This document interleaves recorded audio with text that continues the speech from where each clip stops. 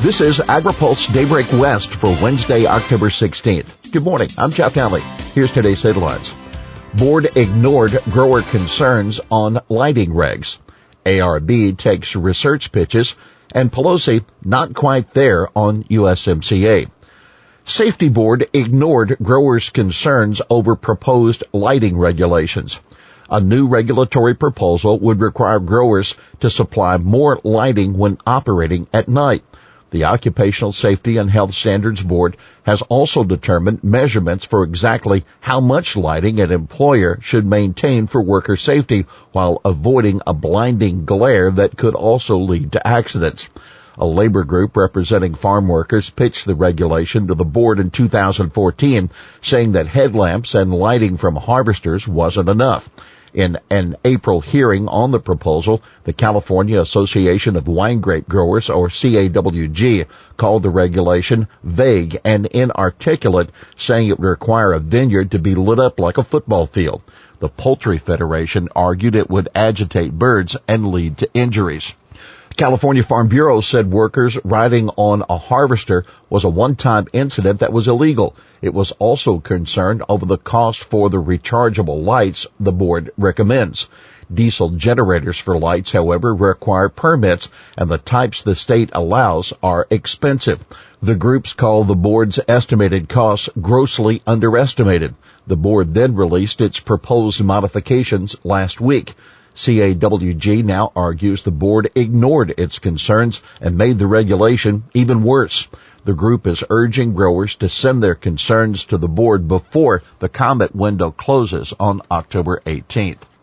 Monitoring drones could be state's next air quality research.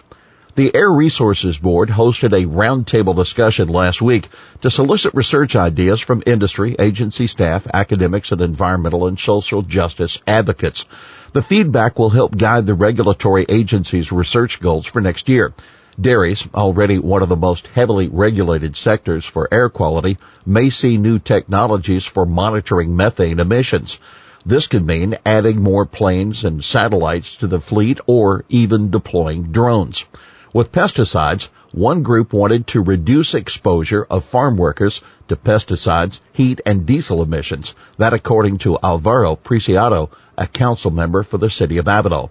This could be by improving technologies to measure pesticide drift and add better notification systems for nearby residents. The group also suggested research into the toxicity of chemical mixtures in cocktails. Another group also pushed for electrifying farm equipment. ARB will also use the feedback to update its triennial strategic research plan next year. EPA. Not enough evidence to say paraquat causes Parkinson's. There isn't enough evidence to conclude paraquat causes Parkinson's disease, the Environmental Protection Agency said at a health effects assessment released yesterday. For occupational exposures, there is limited but insufficient epidemiologic evidence of a clear associative or causal relationship, EPA said in the Human Health Effects document. The agency's draft ecological risk assessment identifies potential risks to mammals, birds, adult honeybees, terrestrial plants, and algae. EPA based its conclusion on Parkinson's, quote, on mixed findings in both the agricultural health study cohort and other study populations. These studies may all be subject to uncertainty due to limitations in their design, exposure assessment approach, and potential for bias. The Center for Biological Diversity swiftly criticized the Parkinson's conclusion, saying EPA's analysis discounted considerable evidence that paraquat has been shown to more than double the risk of developing Parkinson's disease in farm workers and others suffering occupational exposure, the group said. The assessments carry a 60-day comment period and are part of EPA's registration review of the widely used herbicide. Pelosi. Still not ready to support USMCA. House Speaker Nancy Pelosi said last night she still does not have enough assurances from the Trump administration that it will be able to enforce the labor and environmental provisions that Mexico agreed to under the U.S.-Mexico-Canada agreement. All through the break and continuing this week, we've been working on the USMCA, and we hope to be on a path to yes, she said. we're still waiting for assurances about enforceability, because you can have all the good provisions in the world, but if you can't enforce them, you're just having a conversation. Biotech Group awaits details of China deal. Biotech companies and the farmers who use their seed could be among the biggest winners from a tentative trade deal with China, assuming the agreement gets finalized the way the industry hopes. No details were released on exactly what China agreed to, but the U.S. has been pushing China for years to speed up its approval process for ag biotech traits. The basic problem is that China doesn't start its review until other countries have finished theirs. China's regulatory system is broken, and the delays are costing U.S. farmers and the economy billions of dollars. So just fixing this issue would be a tremendous win, according to Andrew Cotter of the Biotechnology Innovation Organization.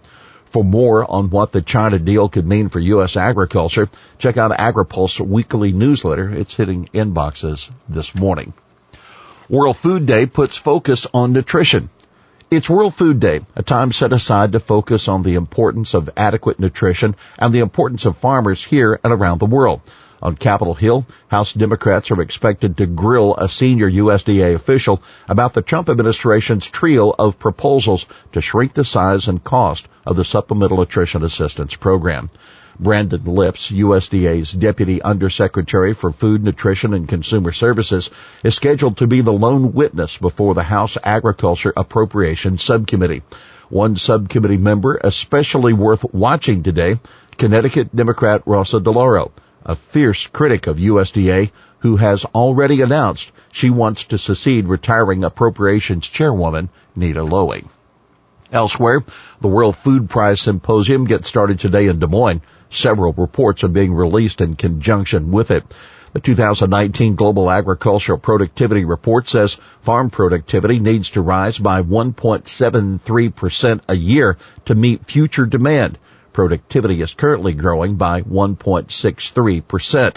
A second report makes the case for how U.S. consumers benefit from the $1.4 billion in foreign agriculture aid provided by USDA, USAID, and other agencies. Among the U.S. benefits, USAID prevents the spread of disease and toxins and reduces international migration. American consumers also get access to tropical foods and off-season fruits and vegetables produced in developing countries. Here's today's He Said It. First stop with First Partner is the Central Kitchen. CDFA Secretary Karen Ross tweeting about touring a school farm with California First Partner Jennifer Siebel Newsom to promote the agency's Farm to School program. Well, that's Daybreak West for this Wednesday, October 16th, brought to you by FMC. For the latest news out of Washington, D.C., visit agripulse.com. For AgriPulse Daybreak West, I'm Jeff Nally.